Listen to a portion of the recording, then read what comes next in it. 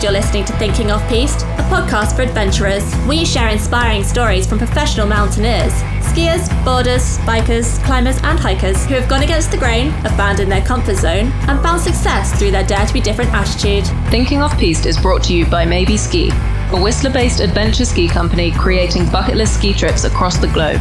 If you're looking to get off the beaten track and away from the crowds, head over to maybeski.com to discover what lies beyond your lift pass.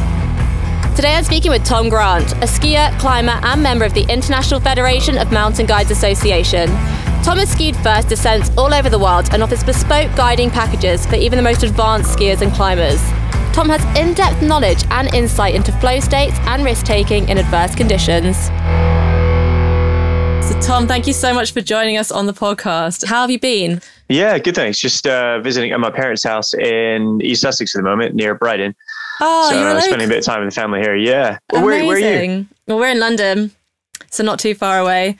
Family home's not far away from Brighton too, which is fun. It's like nice. Wittering, so it's nice to be by a seaside. Yeah.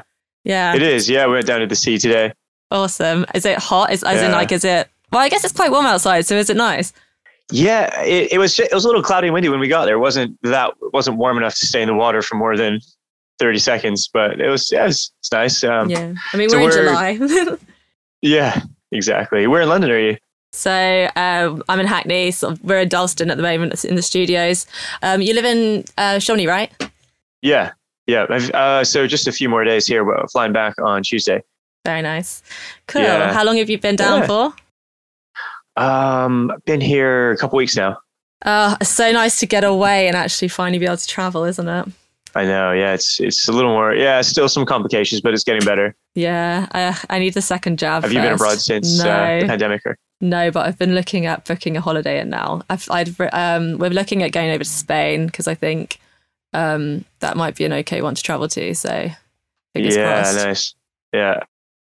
So, Tom, you're a member of the International Federation of Mountain Guides Association and a member of the British Mountain Guides Association. What exactly does that mean? So the IFMJ, the International Federation of Mountain Guide Associations, it provides a qualification, which is the highest level of qualification in the mountains for guiding, mountaineering, rock climbing, backcountry skiing, all sorts of climbing and skiing in the mountains, basically. And it allows you to work in any country in the world with that. And there's 24, 25 countries signed up. Wow, that's amazing. Usually there's quite a lot of discrepancy between what's recognised in one country as opposed to another, between maybe France and New Zealand and Canada. So the fact that you're at a certain level where that you can just work everywhere is phenomenal. Yeah, I guess it depends. I should say, well, it depends on the countries. You can't just, depends on the rules in the country, but it's the same qualification is recognized at equal standard across the world. So each country has its own training program, but the idea is that training programs are set to the same standard and that it gives you the same globally recognized qualification. Amazing. So can you walk me through what the training process was or how long that took?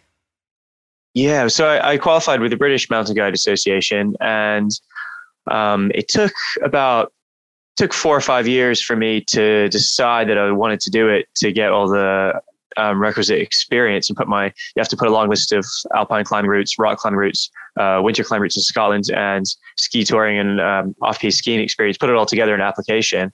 So that took a bit of time, but I was living in Chamonix and climbing and skiing a lot. So I probably did it faster. Actually, it was more like 4 years it took me, faster than maybe most people would be able to, because I spent a lot of time climbing and skiing at that point in my life. And so then it's 3 to 3.5 years minimum once you're on the scheme to pass all the training and assessment courses. Some of those are run, since it's the British Association running it, some of those are in North Wales and Scotland, and obviously a lot are in the Alps because we don't have alpine mountains in the UK. But the Scottish winter element is pretty cool because it's such a harsh, gnarly environment, and it really teaches you a lot about how to navigate, how to guide in tricky conditions, about mixed climbing and ice climbing. And that's so interesting. So we have a block of time which is spent there. Yeah. And what was the toughest part of the training, would you say? It depends. I mean, everybody's got their strengths and their weaknesses. I was based in the Alps before, so been spending a lot of time skiing and alpine climbing, so I was more confident in those areas. And then I had to go back, spend more time actually living in the UK to boost my experience in UK trad climbing and Scottish winter climbing. I think the first course in North Wales was the toughest for me because it's just the first assessment. I mean, the first time that you're assessed, you don't quite know what to expect, what standard they're looking for. It's all pretty nerve-wracking and new. And just having to guide people and, because you're with mock clients who are actually the real clients of assessors for the assessments. So you're having to guide and instruct them. And when it's that new, it's definitely, you get to grips with it over a few years. But I think the first assessment was definitely the hardest for me. Yeah, and at the end of the day, what you were training in was very physically demanding. And you were also training in a lot of different sports disciplines simultaneously. Can you give me an idea as to the range of sports you were doing at the time? So it varies a little bit country to country, depending on those countries' traditions. But for the UK, there's quite a lot of similarity, and that's the role of the IFMGA is to make it standardized to some extent. But for example, in Norway, they have like an Arctic Nordic ski traverse where they pull sleds across Arctic terrain, which we don't have as in the British Association. Yeah, fair enough. That's cool. But yeah. So it's for us, it's really trad climbing, traditional rock climbing, which is where you climb up a multi-pitch rock route, placing your own gear and having to manage, not like sport climbing where the bolts are already there. And so alpine climbing, all types of alpine climbing, rock, mixed ridges, snow, ice, bigger routes, shorter routes, all the classic 4,000 meter peaks. And then they expect you to see a few tougher, harder routes in your resume. Things like, some of the classic North Faces that are either a long day or a multi-day route to climb that are quite committing. And then, so ski tour in terms of skiing, multi-day ski tours and off-piste skiing from the lifts, kind of a bit of both, and just generally a lot of ski mountaineering experience. And then Scottish winter climbing experience where, you need to have a fair bit of that under your belt. And then otherwise scrambling, navigating. How many routes are we talking about? Do you need to have on your resume?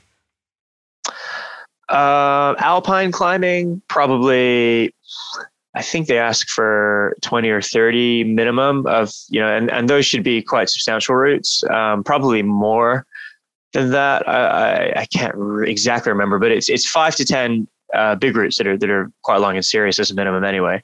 And in Scotland, a minimum of 50 routes. And for trad climbing throughout the UK, minimum of 50 routes at a certain grade. Yeah. Super high intensity. What's your favorite sort of discipline across all of them? It'd have to be skiing. Yeah, awesome. Yeah. But I love rock climbing too. And alpine climbing. That kind of works for like the winter months and the summer months. Exactly. Awesome. Yeah, for sure. And so you're a skier, you're an alpinist, an all-round climber. And you mentioned that this allows you to sort of guide worldwide in all mountain disciplines. What mountain ranges have you guided in? Mainly the Alps, but Norway as well, and a little bit in the US too. Do you prefer working in Chamonix or in France versus working in other mountain areas? Does it make a huge difference to you whether you're on sort of your home turf in terms of your knowledge and your confidence in the area, or how does that dynamic play out for you? Yeah, it does. And of course, I know the mountains around Chamonix better than other areas, although I've come to know other parts of the Alps pretty well now. For sure, it's, I think it's a balance between, you can't guide long new routes you've never done all the time and just be too tiring and stressful, but at the same time you can't keep doing the easy local things that you know quite well because it wouldn't provide any sort of new challenge or stimulation. Or so it's nice to balance. During my work schedule, I like to do a bit of both, where I'll maybe go to a new area or do a new route and really have to think hard about it, work hard, have to do a little research and really be on my A game. And then sometimes you just need those days where you can kind of half switch off and do something that you can just go through the routines of maybe, the great thing about Chamonix is that there's a lot of really cool accessible routes that are really close to the lifts. So you don't have to hike miles, or have a big multi-day mission where you're carrying heavy backpack around and going somewhere remote. You can just do a quick technical route close to lifts and be back home for early mid-afternoon and then just sleep in your own bed. which is nice. Awesome. And what's your favorite place to ski outside of Chamonix? I've had a couple really cool trips to New Zealand, and I really like the mountains there because there's some beautiful big mountains that are like the Alps in their scale, but they're a bit wilder and with less people around. There's just the access isn't very good, but if you go there, I've had really good luck with conditions and weather and lines that we've skied both trips. I think the New Zealand Alps are pretty awesome, and then it's such a nice country to be in as well. Yeah, that's actually one I've never been to before, but I would love to go. I do love Chamonix though. You have Mont Blanc sort of towering over the like village, which is spectacular. It's so pretty. Yeah, as a for resort. Sure. It's hard to beat it. Yeah. Yeah. How long have you been in there for? For a little over 11 years now. Wow, amazing. Yeah, I'm coming up to 12 years in a way. So first move there, I just came summer of 2009 just was climbing and camping and just kind of found random people to climb with and pitch a tent in the woods where I could camp for free and spent awesome. 6 weeks just have an adventure. That's so good. So tell me about your year. Obviously you can ski for 6 months of it, but then the other side over summer, is that when you would be climbing, for example, or how do you break up your year? Yeah, so the ski season can last. I mean, the good thing about Chamonix is the amazing access we have with the lift, with the Aiguille du Midi and Skyway, which are, I think, the best lifts in the world, and they take you straight into the high mountains. So actually, depending on conditions, you can get good skiing October, November, and even sometimes in the spring, the early summer season, June, July. But I'd say typically it's November to early June is you could say it's a pretty long ski season, depending on what your focus is and how much higher up ski mountaineering you want to do later.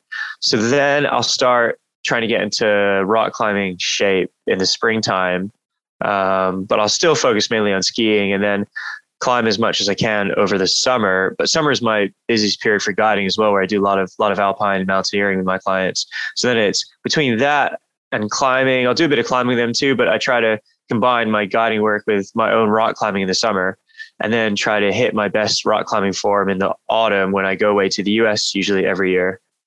And because I've got a son who's 8 who lives over in the US with his mom, and then he spends part of the year with me in Chamonix too. So I've just had him for 6 weeks over the summer. That time's coming to an end. Aww. Yeah. Oh, it's good to be able to go see him though, especially since all the restrictions with COVID. For sure. I've got a half sister in Canada. It's been years since I've seen her now, which is actually really sad. Oh, yeah. But I'm so excited to see her back end of this year. So hopefully book that soon now. But yeah, cool. So then I do some rock climbing in the US desert and out west every year, it's got some of the best rock climbing on the planet. Have a bit of a road trip. Yeah, in the Utah desert. What's it like climbing in a desert? Really cool. Hot. It's the autumn can be quite cold actually. So I go there in October, November, and it's sometimes really freezing at night, and can be in the sun. It's nice, but mostly it's almost you need to climb in the sun, otherwise it can be a bit too cold by the autumn because the desert there is quite high elevation. That's crazy. I've only stayed in a desert once, which was in Marrakesh, but I remember there being some insane sandstorms through the night.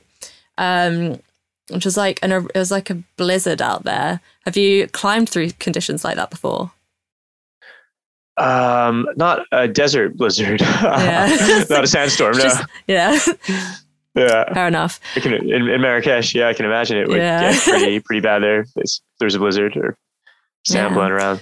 So let's talk a bit more about your skiing. What's the most extreme terrain you've ever skied on, would you say? I mean, Chamonix's got the most accessible extreme terrain, so I think it's easy to spend a lot of time skiing on extremes. Which is quite nice to have the variation at home. Around Chamonix and the Mont Blanc Massif. Yeah, for sure. Well, it's accessibility that is really different from other areas in the world. So the lifts take you up so high, and you have some of the steepest, most extreme descents that you can find really anywhere that are quite accessible from the lifts. So you can get a lot. So I've done, in terms of volume of steep skiing, most of that's been around the Mont Blanc Massif. But the biggest line I've ever skied was in New Zealand. What was that one? The Caroline face on Mount Cook, which is this huge face that was unskied, but kind of people knew about it, and it was a bit on the radar some other teams that tried to ski it before. But it's quite famous in New Zealand because it's just so huge. It's like 1,800 meters from the bottom to the top. And it had a few well-documented attempts. And it's quite a skiable line, but the conditions on the face have changed a lot with this. The ice on the face has changed throughout the years, and seracs have changed. So that was the biggest, most committing line that I've ever skied, and the biggest first descent that I've done. Amazing. Did you know that you always wanted to tackle it? Yeah, I'd heard about it for a while, and it kind of been on the radar, but yeah, I hadn't necessarily planned. I was one of those, it's such for everything to line up for something like that to come off, the probability is quite low. Really? So I don't think, yeah. Yeah. Just for the conditions, having the right weather, snow conditions, having the right team, having being there at the right time, having the right level of motivation, feeling confident enough, having the right tactics and the fitness, and just being in the right place at the right time with the right people, I think. And luckily, all of that came together, which, at the time when we skied, it's kind of like, well, that was amazing, but what's next? Yeah. And I think looking back on it, I realized how it's actually quite hard for all those things to line up. So I don't really have a bucket list per se of things to do. It's more trying to gauge what could be a good adventure and what my level of motivation and risk tolerance is at the time, and then who I've got available to go somewhere with. So it took 2 trips. To my first trip, we just looked at it and didn't really have the necessary motivation or guts or idea of how to ski it. And then the second time we went, it all lined up. So it took a couple of trips of looking at it. And because at the end of the day, you could end up going there and the conditions could be perfect, but maybe you're alone and it's the wrong time of day to do the run, and actually the risk factor is quite high. And you could have the polar opposite. You could be with the right group of people and you could be there at the right time of day, but the weather, just all of the conditions are too unstable, when really it's all about it all coming together in equal measure. You can't really gauge it on just a few small components. Yeah, for sure. Yeah. A lot of things have to come together, and then you just have to accept that you're taking a step into the unknown, and you have to accept a certain amount of risk on something like that. Yeah, for sure. I noticed actually on your website that you offer multi-day ski touring packages, and one of those was the notorious Halt route, which we had a guest on our podcast called Aaron Rolfe who did the journey there. Yeah. He's a friend of mine. Yeah, so actually I think he made the introduction, didn't he? Yeah, that's right. And I was really keen to hear about what the package you offer there sort of entailed. Like, how long does that route usually take? It takes, Aaron did it in a single push, which is impressive. Yeah. For most people, though, that's not going to be too doable. I think he did it 31 hours. Yeah, the men's world record is insane. I mean, Aaron's really strong and determined, but you can't compare him to a professional Olympic, someone who's on Olympic level of fitness, who's a full-time schema racer, because it's been done in 16 hours, I think. Wow. And how do people stay overnight? Do they book accommodation or camp, or how do they do that? There's the good thing about the Alps is that there's a great network of huts in the high mountains. So you stay in mountain huts that are, and during the spring touring season, they have a guardian there. So there'll be a team at the hut who can feed you. You have a bunk room. So it's pretty nice. And that's the great thing about the Alps, is that the infrastructure is so good that way. So it takes, most people, it's going to be 5 to 7 days to do it. And that's typically what I would expect when, for guiding it. And it's an amazing journey across the high mountains. It's not the steepest, or it's not got the gnarliest skiing, but you're on huge glaciers, amazing high mountain terrain, and it's really classic for a reason, going between the 2 capitals of the Alps, really, Chamonix and Zermatt. Awesome. So Tom, I also wanted to talk to you about some of your personal skiing adventures, because you've completed an array of sort of first, rare, or extreme descents, which is super impressive. Can you tell me what first descents you've skied before?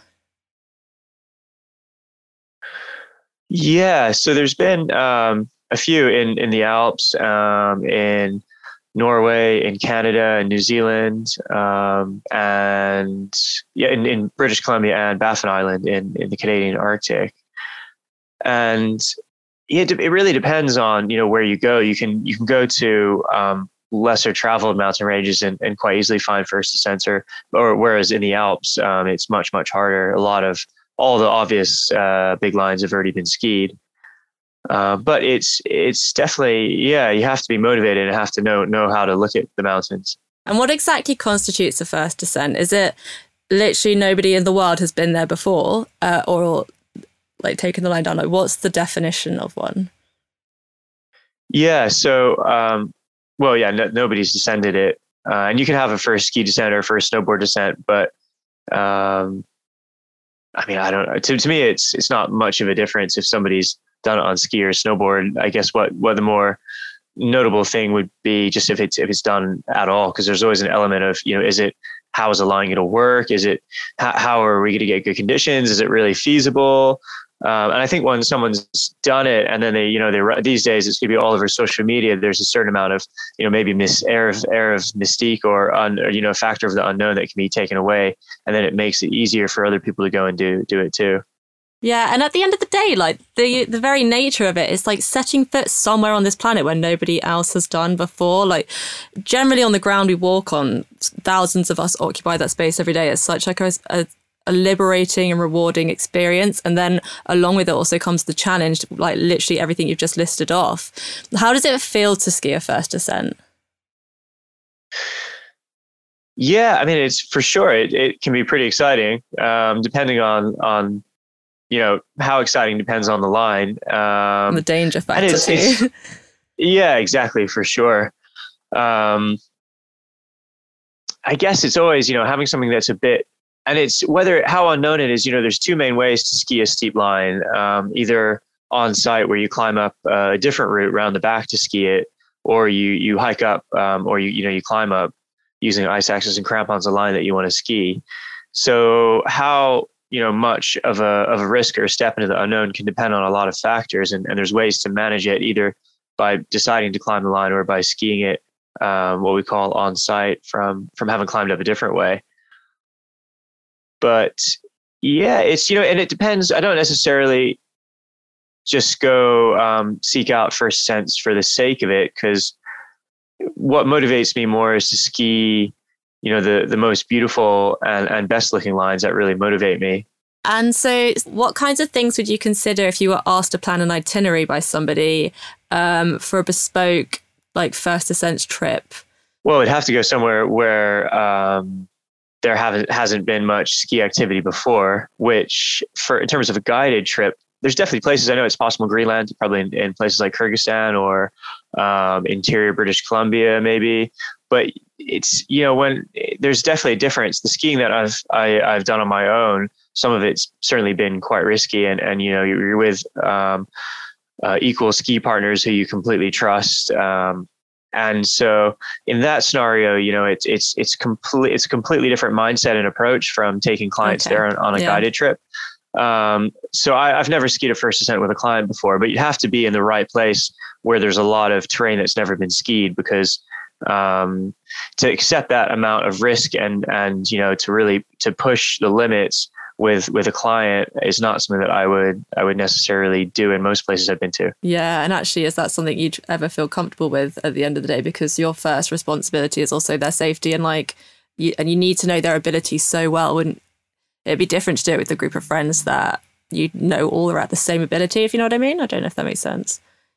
For sure. Yeah, no, it's a big difference, and it's a completely different approach. And as when I'm guiding, their lives are in my hand, my clients. And I have done some quite steep descents with clients around the Alps, but I have to really trust them and know them well. And even then the risk assessment has to be more conservative.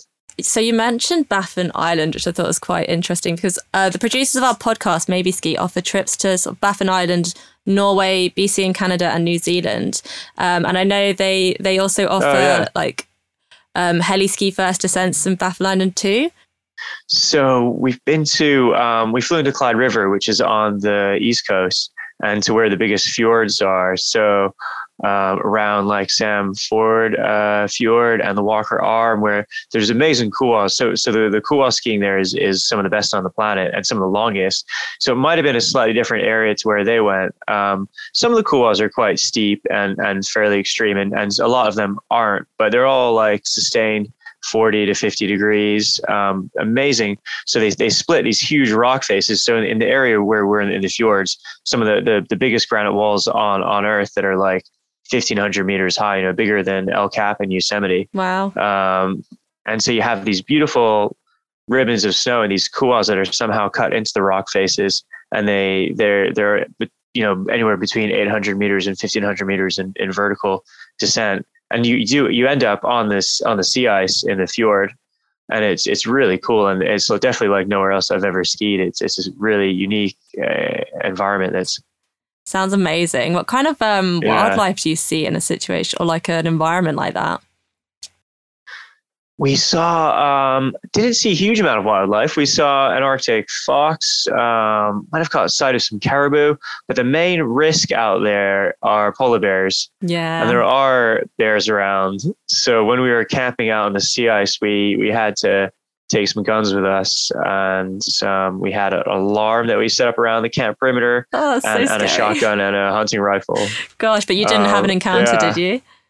We didn't, okay. But there was one time where we were up a couloir and we were only gone for 2 or 3 hours, and we left some gear at the bottom of the line and our guns and a few extra bits of kit. When we came back down from having skied it, and we weren't gone that long, there were a load of fresh bear tracks that were circling around our gear that we'd left. Oh, gosh. Maybe sniffing at it and checking it out. Yeah. Gosh, good thing it didn't set off any of the traps or alarms or anything. But oh my God, that was so close at the same time. Yeah, yeah, for sure. They also have whales, like the beluga whales out there, but I'm not sure how dangerous they are. But yeah, no, it's always good to hear a good wildlife story. Yeah. It's really cool there.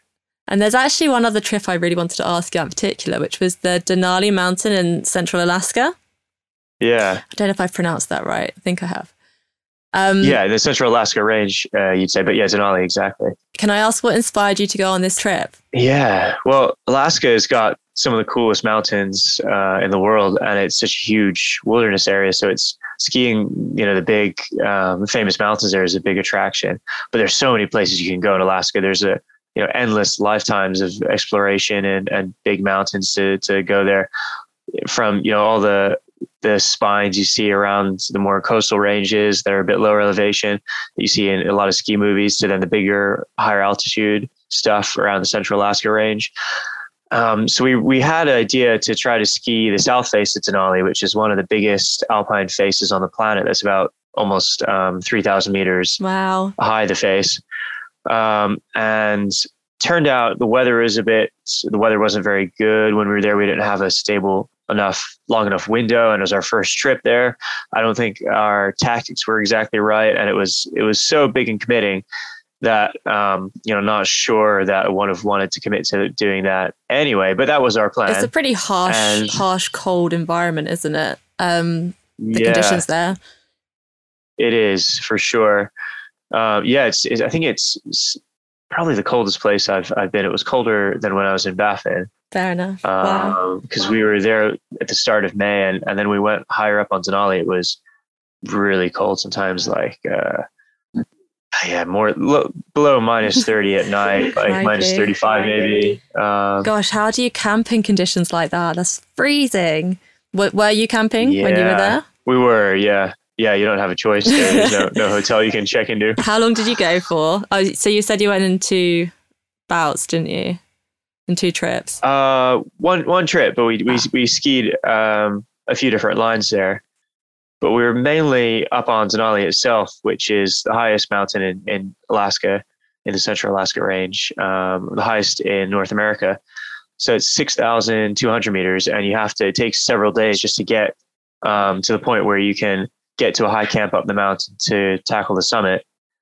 And that was cool because it was the highest I've been in altitude as well. Oh, wow. That must be such a liberating feeling though, going from the summit as well. How high up were you at that point? So the summit's 6,200 meters. Amazing. Did you feel the effects of the altitude at all? Yeah, I definitely did. But I was pretty happy with how I felt at that height. And people say that Denali feels higher than than 6,000 meters because it's so far north. So actually, the same altitude closer to the equator is easier to cope with because the atmosphere is thicker closer to the equator, and the atmosphere actually thins closer to the poles. So the further you go the closer you go to the poles, the relative the altitude gets, there's less air to breathe at the same altitude. Oh, that's really interesting. That's amazing. I didn't know that. How were you able to sort of cook in those conditions as well? Did you have to bring like a portable everything? I guess you don't have any stopping points, do you? No, so you have to take everything up. So you fly in on a ski plane to the there's a landing strip on the glacier there because there's a lot of people that go up there. It's a pretty popular place to go mountaineering and skiing. And then from there, you got to hike up the mountain. Well, we skinned up with sleds that we pulled that were loaded with supplies. So you have to take a good stove, a good petrol stove that can work in cold temperatures. And a lot of going on a trip like that is just being able to look after yourself and survive in a harsh environment. And you just, camping and cooking skills and knowing what you need gear wise, not to freeze and to be happy and healthy enough, even though it just get a bit brutal and cold sometimes. Yeah, for sure. Whilst you're on that trip, you tackled the West Face, and I can never pronounce the name, but is it the Cahiltna Queen? Cahiltna Queen. That's the one. What's it called? Cahiltna. Okay, the Cahiltna Queen. And you experienced a small avalanche up there. Can you sort of describe what happened on that day and the build up to the sort of mini avalanche? Yeah, so it's a beautiful line that we talked about trying, and our trip was coming close to an end. So we'd skied from the summit of Denali down one of the classic steep lines already, the Messner Kua, and we're back in base camp on the Cahiltna Glacier. And I think it's one of the best steep lines in the area, and it's one of the most beautiful lines that I've ever skied. So we climbed up there. I was with there with two friends. I was out there with Jesper and Enrico, and everything was going pretty well. The conditions felt good. The snow felt stable. We got to the top and skied the most technical exposed section of the top, which was one of the most beautiful and exposed lines I've ever skied, like 55 degrees with these little spines over huge cliffs. And it was pretty full on, but we were feeling good and confident. Yeah. And we successfully skied through it without needing to make an abseil. And then we got to the easier part of the line, and there was just a small buildup of snow at the side of the steep Kua. And Jesper came in and skied into it a little bit fast. And it was just quite unlucky that there was this very small pocket of unstable snow that popped out. And when you're on such a steep line, as soon as something pushes you off your skis and you start to fall, you accelerate within, less than a second, you accelerate really fast on 50 degree plus terrain. So he was down 500-600 meters of the line in a matter of seconds. Such a terrifying thing to happen. Do you think that it's obviously one of the it's one of the biggest and steepest lines in the world, that particular range? Do you think the challenge does it do justice to its reputation? In the Central Alaska range in particular? Yeah. Yeah, for sure. I mean, there's did you feel challenged going down it, or did it tick the boxes of a technical ski for you? Yeah, definitely. So the Cahiltna Queen was definitely tick the boxes. It was very technical, very steep and exposed, and required all of our steep skiing expertise that we'd taken from the Alps. Going up the top of Denali was more of a cold, tiring slog to deal with altitude. Yeah, okay. And that was a different challenge. But both were.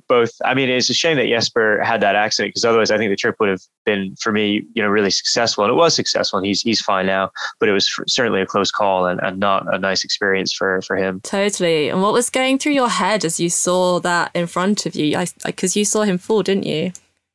Yeah, exactly.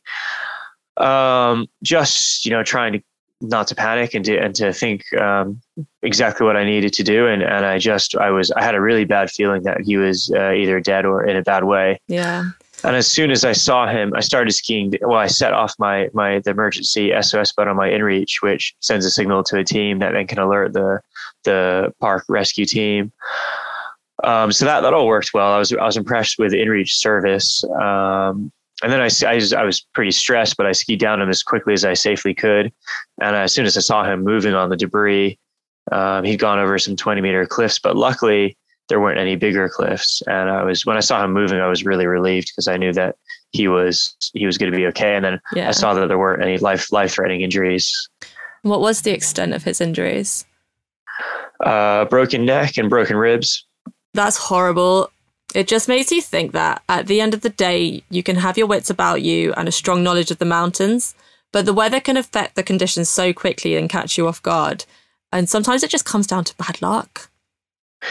Yeah, for sure. And I think that's, like as someone who's skied in steep terrain a lot, we like to think that knowledge and skill can alleviate a lot of the risk, and it can, some of it, but there's for sure luck as well. And that's a hard thing to accept. I think that you can get lucky or unlucky, and it's definitely the dark side of serious skiing, is that you will have friends die and you will have close shaves. And I think that, at some point you just have to be careful how you manage the risk yourself in terms of your long-term aggregated exposure to it. You can't be pushing it all the time. You have to be very strategic and about when you want to push it. And I think that's what I've learned more and more. Kind of at first, when I started skiing serious lines, I was thinking, wow, I really want to prove myself that I can do this. I want to test myself. I want to push myself. I want to become good at it. And then you get through that phase. And then it's like, okay, well, I see it's risky now. And I see that people have died doing this, but maybe I can mitigate the risk through skill and experience. And then you build up skill and experience. And then you realize that, well, even that helps. It certainly helps. You have to be as aware as you can, as self-aware of what you're doing. But then you have to accept as well that there's just there's a very unpredictable element to it. And skiing the analogy is it's more like playing a game of poker than a game of chess. You don't have all the information available to you, no matter how smart you are. Yeah. You attempt such big lines, which you can only do due to your level of mastery in your craft. What's one key piece of advice that you've learned over time with regards to your work that you wish more people knew? Good question. Sorry. I'd say, no, that's a great question. But I think you have to, I just think you have to be aware of the risks and aware of, and try to be as aware of your motivations as possible, that, you can have the most amazing experiences, most intense and rewarding experiences of your life, but there is a lot of risk, and you have to just build it up step by step and try to build up your experience, and then just try to develop as much awareness if you can of how to operate in dangerous environments. Just, don't go in too quickly, but really build up a skill set step by step. And I think, there's skiing big lines, there's the skiing element, and there's the mountaineering element. And I'd say becoming a good mountaineer and climbing throughout the whole year on alpine terrain gives you a lot of a big degree of a much bigger safety margin, and it teaches you how to approach lines. So you can't just be a skier, but you can't just be a mountaineer. You have to really combine both. And if you want to ski some of the best and biggest lines on the planet in extreme situations, you have to develop yourself both as a good skier and as a good mountaineer. Completely agree with that. So I've lost count of the amount of times I've been, say, in one valley and needed to cross over to another valley, but I've sort of skied down and I've missed my last lift. So, for example, if you were, say, to cross over from Courchevel to Maribel, or Maribel into Val Thorens, for example, and you have to ski down further in the hope that maybe you land yourself in a town, you can find a bus, or you have to pay a fortune for a cab. But the risk is never that dangerous, because as a tourist or even a local who hangs around sort of the Piste map area, you know that you'll find your way into a town. But with the work that you do, it takes you to some sort of really remote and uncharted territories. And you have to rely so heavily on your awareness and your navigation skills. Have you ever had sort of a route finding error that's led you to quite a tricky situation? Yeah, for sure. No, definitely. Sometimes, yeah, you can get stuck in a whiteout in the wrong place. If you're on a big glacier, it's pretty bad to be stuck in bad weather because it's quite featureless. Yeah, one time I was stuck in a whiteout on a glacier, just skiing down the Vallée Blanche, which is a super, easy, accessible off-piste run. I thought I was going to maybe have to dig a snow hole and spend the night there, just because I couldn't safely see where I was going. Oh my goodness, that would be terrifying. Have you had to do that before? Yeah.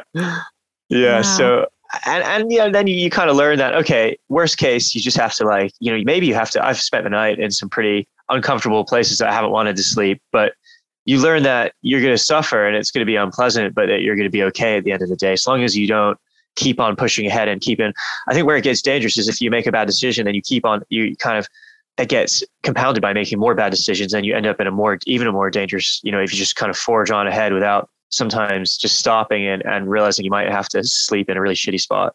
Thinking again, I definitely, I've taken for sure more risk when I've been doing things with mates, but one of the things you learn, is how to get out of these situations and how to navigate or how not to get yourself in those situations in the first place. So the more experience you get, the more you can avoid those situations. I guess it would be horrible to try and push through. And I guess you might hear horror stories about this sometimes from people on the mountains who perhaps didn't make the mental note, now's the time to dig a hole to sleep in or so forth. And then they end up just running out of energy or freezing of hypothermia and so forth. So actually it's that knowledge of when to call it versus, no, I'm just going to keep trying, which is quite pivotal. Yeah, for sure. Yeah, totally. I mean, there's been a lot of, tragic mishaps with people either, maybe being in an exposed place and not knowing how to get home safely and just staying put and then freezing to death overnight, or just forging ahead and especially if you're in the high mountains on a glacier, that can be quite bad. So for sure you have to have a backup plan in mind as well, and whether that's you have the right maps loaded onto your phone, or you have a satellite messaging device, or you have a radio, or you have a map and a compass as well, or an emergency shelter. You got to have some sort of backup that you can call on and that you know how to use as well. Yeah, that's so true. On your website, you talked about flow states, and I thought the concept of this was really interesting. Can you describe what flow states are to me? So it's when you're able to perform a sport or activity at your absolute best, because you enter kind of a peak state of performance where the way that your brain operates changes slightly. And I think we've all experienced it where when you're doing something, you're so focused and you're in the zone and everything seems quite easy, and you're able to just, whatever it is, if it's a sport, you're performing your absolute best and you're kind of accessing a level that maybe you weren't quite sure you could access, or you're just, performing slightly better than you were in the past without the stress of, without being inhibited by some sort of stress or performance anxiety. So it's like you're being in the zone, basically. Yeah. That's really cool. Yeah, exactly. Well, the thing about steep ski and ski mountaineering is that there's certain things that trigger flow states quite easily. And flow states it's super rewarding. I think it's what every skier and every mountain sports athlete is looking for, which is not, necessarily this idea of adrenaline rush, which is, too much adrenaline is just quite stressful and something's gone a bit wrong or you're a bit too stressed, but it's just enough stress to tip you into a flow state, which is when you're absolutely in the zone. And I think that's what we're all looking for with the sports we do, which is the most rewarding experience. And there's certain things that trigger it, and you can learn to look for these triggers. And one thing that triggers it in the mountains is a very complex environment where your brain's having to work super hard to process data at a subconscious level. And another is extreme risk, where you're having to manage really, really serious risk. And those are two things that can tip you into a really good flow state. So, there's different ways to get into it. And I think that what I've learned as well is that I can't keep using risk all the time as a trigger, just because it's too risky. So you have to kind of, seek it in slightly different ways as well. Yeah. I can kind of imagine how that would apply to sometimes at work as well, but in a different level. At the end of the day, to tunnel vision and push, or to be in that frame of mind in the workplace, you'll never be as successful as someone else who maybe really wants to be there, because that's how their attitude is going to be towards what they're doing. So it's that's why it's important to love your career or love the things you do, to allow you to enter into that kind of that mind frame of being in the zone like that. Yeah, for sure. And I think the only way to get to a really high level at something is to have a genuine love for it. Yeah, that's cool. Yeah. And you also talk about mental frameworks for justifying risk-taking on your website. What do these frameworks look like, and to what level would you deem risk to be acceptable? I mean, it changes over time, and it changes, it's a really complex thing because it's your own perceptions versus reality are sometimes quite hard to disentangle. And again, it's, it changes a lot whether I'm guiding or whether I'm doing things for myself. But I think, what you think might be risky and what is risky is hard to always assess accurately all the time. And I think the more experienced you are, you can come to closer and closer assessments of, what is just something that's maybe quite scary, but actually isn't risky. And that you try to think rationally about it and try to assess it. Whereas a lot of the times the riskiest situations can actually be ones that we aren't expecting or that we're not prepared for. So, most times when people are in accidents in the mountains, they don't realize they're in a very dangerous situation. They're caught a bit unaware, especially often with avalanches. But I think that, the more experienced you are, you can kind of gauge how much of risk you're exposing yourself to. And then, one concept I've been thinking about more lately is just over time, over several years or a career or a 10, 20 year period, how much risk you're exposing yourself, to in the long term, and how to maybe, make that more manageable to make sure that, live a long life rather than just keep pushing, because it's not really sustainable. So you have to think, if you make, if you go out skiing one day and you make a pretty aggressive decision, you're like, right, I'm going to ski this line, I'm going to just, feeling good and confident. There's a lot of fresh snow, but I'll just, take a bit of a risk on it. Maybe that's okay for one day, but if you do that consistently over a long time, it's going to catch up with you. So you have to, even a slightly more conservative process of decision-making over a long time can reduce your aggregated risk by quite a lot. So that's kind of what I've been trying to, weigh up, thinking about more recently, and how to manage that. Definitely. And it's a very fine line to manage, and a very intuitive and sort of personal process, because you have to weigh up the now with the potential long-term repercussions, and that ability to scope into the future and plan ahead like that is something only the human species has the ability to do. Yeah, no, totally. That's a good way to put it, because it is also, there's no right or wrong of the risk you want to accept. It's just down to, I believe that, everybody should be able to accept whatever risk they want. And that's kind of down to the individual. Yeah. Well, we're starting to see the end of COVID now. Do you have big plans for this winter? Yeah, well, I'd like to start thinking about a trip to a more exotic destination that I haven't been to, as well as I love skiing around Chamonix, and I always want to make the most out of that and try to just keep building my guiding business and keep having good adventures with clients. But I'd definitely like to go away to somewhere I haven't been before. So I'm thinking, either the Caucasus, Georgia, or Pakistan, somewhere I've really wanted to go for a while. Awesome. That'd be amazing. Yeah. What's on your sort of ski bucket list? Yeah, Pakistan is a country that I've really wanted to go to for a while. I think it'd be a super cool place to visit culturally. I didn't know you could ski there. Yeah, there's some amazing skiing there. Yeah. Cool. Yeah. Is there anything else on sort of your general adventure bucket list that you haven't ticked off yet? Yeah, I've never been out to the Himalayas. So, going to Pakistan or sometime somewhere in Nepal for a climbing or skiing objective would be really cool. I guess I have a few specific, so I go for rock climb trip in the US most autumns. And there's definitely a few climbs that I'd like to do around out west that would challenge me.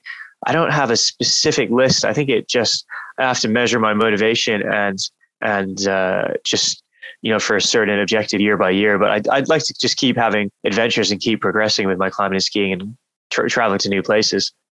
Fantastic. Tom, is there anything you'd like to plug or give a shout out to before we wrap up? No, just in terms of, my guiding work, I love it. I'm always looking for new clients who want to progress and want some coaching and some guiding. So don't hesitate to hit me up. It's my passion, and I love sharing it with people in the mountains. So I'd love to hear from anyone who wants to do some off-piste skiing around the Alps or further abroad.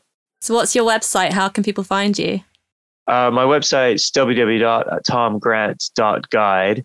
And you can drop me an email or find me on Instagram at Tom_Grant, and then just shoot me a message.